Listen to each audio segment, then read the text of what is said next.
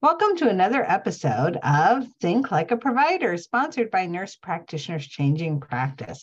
Today, we're going to be talking a little differently about a health promotion topic, colorectal cancer. And so I want to share some slides with you and go through a little scenario and give you some insight into the different things that you might want to think about when you are making recommendations for colorectal screening.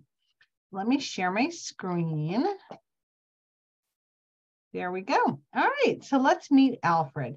So Alfred comes to you. He's a 50-year-old male, and he has come in for his annual visit. So he's right at that age where we need to start thinking about colorectal screening. So let me go back. Let's go into his medications. Medications that Alfred takes are Prilosec, 40 milligrams a day, twice a day, for his GERD, and he takes Mobic, 15 milligrams daily for his arthritic pain. A little more information about that. We want to be concerned about being on a PPI for a long period of time. It can cause vitamin B12 depletion, which can cause a macrocytic anemia. So if we're doing a health promotion visit, we wanted to make sure that we look at that CBC and we're not seeing changes in that, that hemoglobin moving in that direction. And we were kind of concerned a little bit about using NSAIDs daily because that is the number one cause for gastric and duodenal ulcers. As well as if his kidney function is beginning to decline, that can cause more problems with kidney disease. So we might want to try to wean him off of an oral NSAID and try to maybe move more toward a topical like Voltaren cream or diclofenac cream, but that is totally safe for them to use. So those are some things to think about for his medicines. Past medical history, he has Barrett's esophagus, GERD, hiatal hernia, irritable bowel disease, and osteoporosis. So we're looking at somebody who has a history of Barrett's esophagus. We now know that he's had some cellular changes due to this acidic environment that's constantly washing over the bottom part of his esophagus from his GERD. We want to make sure he's following up with his GI doctor and that he is getting the EGDs like he's supposed to. Irritable bowel disease can have a psychological component. So we want to make sure we're looking at the whole patient and make sure that we talk about different things in his life, what's going on as far as his stressors, and how does he decompress after a day. Immunizations, he's up to date. He is due for his annual flu shot. I always direct people to go to the CDC. We've all had that patient that is hesitant to get a flu shot because they'll tell us that every time they take the flu shot, they get the flu. So think about your responses and how you would direct him. We're also seeing a lot more resistance with the COVID vaccines, especially with repeated ones. So we need to think that through and have our resources handy that we want to be able to give, or handouts we want to give our patients to help educate them better on how they can help to protect themselves. Screenings. So screenings, he is at that age where we need to do colorectal screening, or we need to have that conversation. Now, most recently, the United States Preventive Service Task Force has reduced their recommendation to include age 45, but that is still a B recommendation, whereas 50 is an A recommendation. So a lot of patients are hesitant on wanting to get colorectal screening. They don't like the prep. They're not sure that they need to take the time off work. It's an invasive procedure for colonoscopy. There are risks involved. They may have heard of somebody who had a bowel preparation or bled afterwards and ended up in the hospital. So there's lots of different issues. But on the other hand, colonoscopy is still the gold standard. You can see from this chart comes from UpToDate, which is something I use every day. For those of you in school or just starting your practice, UpToDate is a very, very good resource, and many institutions offer it for you to be able to look anything up, many medical health entities.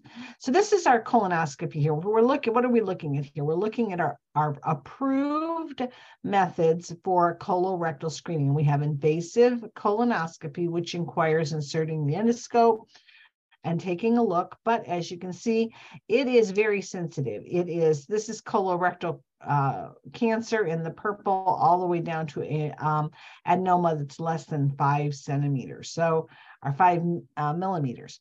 So we have, it detects cancer as well as all of the stages leading up to it. So we can prevent cancer very well with a colonoscopy every 10 years, right? This is our test specificity is 86%. And this is the cancer deaths averted per 1,000, so 22 to 24.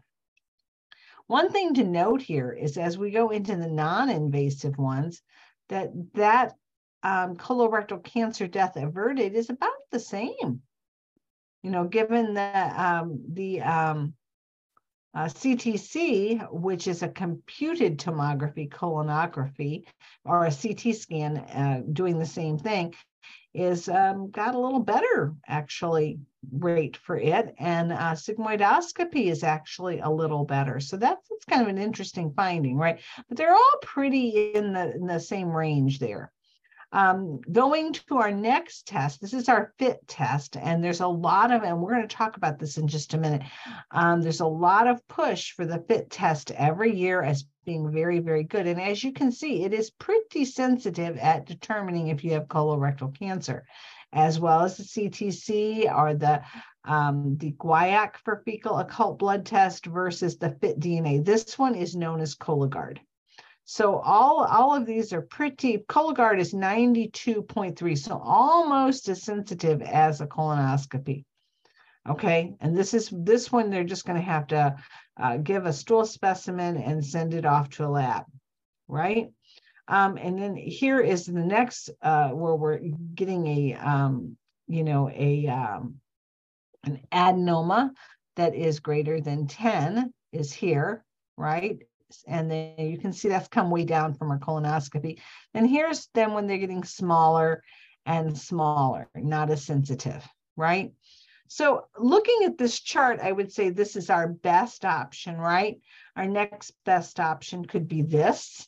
And then would probably be our Cologuard right here, and then our FIT test. So the question becomes, why are health management or practices recommending the FIT test over the Cologuard? And actually, I had an eye-opening experience with this when I learned that if you test positive for a FIT test, and this is one of our biggest issues, and I guess the biggest point to take home, if you have a patient that tests positive for a non-invasive test, they have to then have a colonoscopy. They can't ignore that. And that's where the compliance issue comes into play. How many patients really do follow up and get that colonoscopy after they've had a positive screening for a non-invasive procedure? So that's an important step.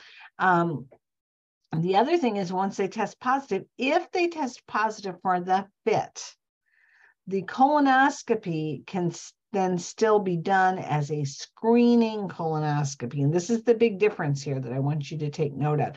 With the FIT test that's done every year, if you get a positive screen and they need to go in for that colonoscopy, it is a screening colonoscopy. With the Cologuard, which is more sensitive and tests for DNA markers, right? And since it's almost as sensitive as a colonoscopy, if they test positive for Cologuard, which is done every 3 years, or a FIT DNA, right? Then it's a diagnostic colonoscopy, meaning that they're pretty sure there's cancer there and they're going to diagnose the stage. There's a huge difference in cost between a FIT positive follow-up and a colonoscopy follow-up. Huge difference in cost for the insurance company, managed care. So you will find managed care will probably not be as ready to approve a Cologuard test as they would be a FIT test or any kind of entity that practice that is billing, because if you get a positive, you're going to then be paying for a screening diagnostic colonoscopy, which is thousands of dollars more than the screening one. So that is just an interesting thing to know of. So if you're in practice and you're recommending the Cologuard, you might want to also make sure that your patient understands that if the Cologuard comes back positive, the cost for the colonoscopy may be significantly higher than the FIT test. And again, lay all the cards on the table. The colonoscopy may be the better screening option, though, and they may want to go ahead and do that. Notice the difference between colorectal cancer deaths averted between the FIT is 20 to 23, and the Cologuard is 21 to 24. So almost exactly the same as when we're talking about deaths, not necessarily cancer treatment or what a person goes through and all of that. So just some great information for you to think about when you're talking to your patients about which way they should go with their colonoscopy. Let's look at Alfred's risk factor. He has hereditary form of colorectal cancer in his family, his age, or just not him. Let's just say anybody. If they have a hereditary form of colorectal cancer, they're going to be needing to be screened at a much earlier age, 45 for sure, right? If there's any type of that. Inflammatory bowel disease is a risk factor, but he has irritable bowel disease. And remember, there is a difference between the two. History of abdominal irradiation or being African-American all bring up the risk factors to be a little bit more. With all of your patients, you're wanting to talk to them about diet. Make sure they're drinking enough water. That's one huge thing with constipation that becomes an issue. There's a lot of times we're in a dehydrated state, but even though we're drinking sodas and we're drinking coffee and we're drinking energy drinks and we're drinking everything but water, right? Water is huge in keeping our bowels moving. Fiber, fruits, vegetables, right? Anything they can do to increase that. Make sure that we cut back on tobacco use, eliminate it if we can. Alcohol use is a problem. Excessive consumption of processed meats, that's going to increase inflammatory factors. And so inflammation is everything to do with every risk factor we have, right? So we can decrease our inflammation. That's really, really good. Get people moving more. And then interestingly, aspirin and NSAID seem to have a protective effect. So in our patients' cases, NSAID has been pretty good. So let's go back and see what we find on physical exam. And in Alfred's case, we have no real issues that are coming up, right? We are going to look at this other thing. I want you to take a real good look at. This is from UpToDate as well. And this is looking at all the different recommendations from the different entities. So as a provider, understand that the United States Preventive Service Task Force is not the only entity that is offering recommendations. We have the American College of Gastroenterology here. We have the American Cancer Society. There is the Canadian Task Force, Preventive Care, and the European Council, and they all have different recommendations. So you want to make sure that you have a good understanding of what everybody is recommending. And you can definitely see from here that 45 to 50 is about the age range that we're talking about.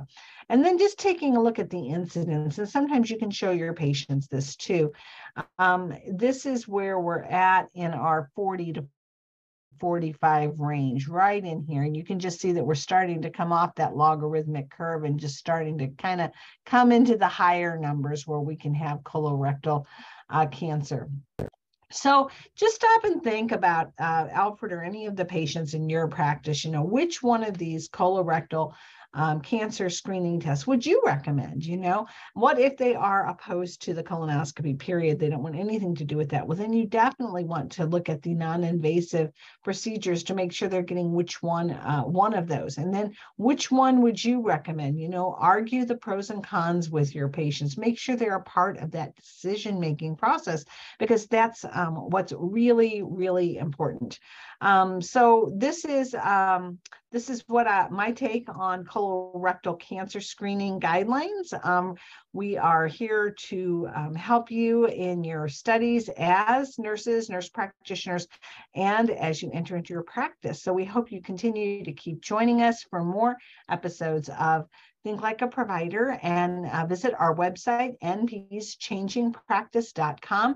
Going to be some new and exciting games that we're going to be putting up there, and so stay tuned for more. Thank you for your comments and for your support. Bye.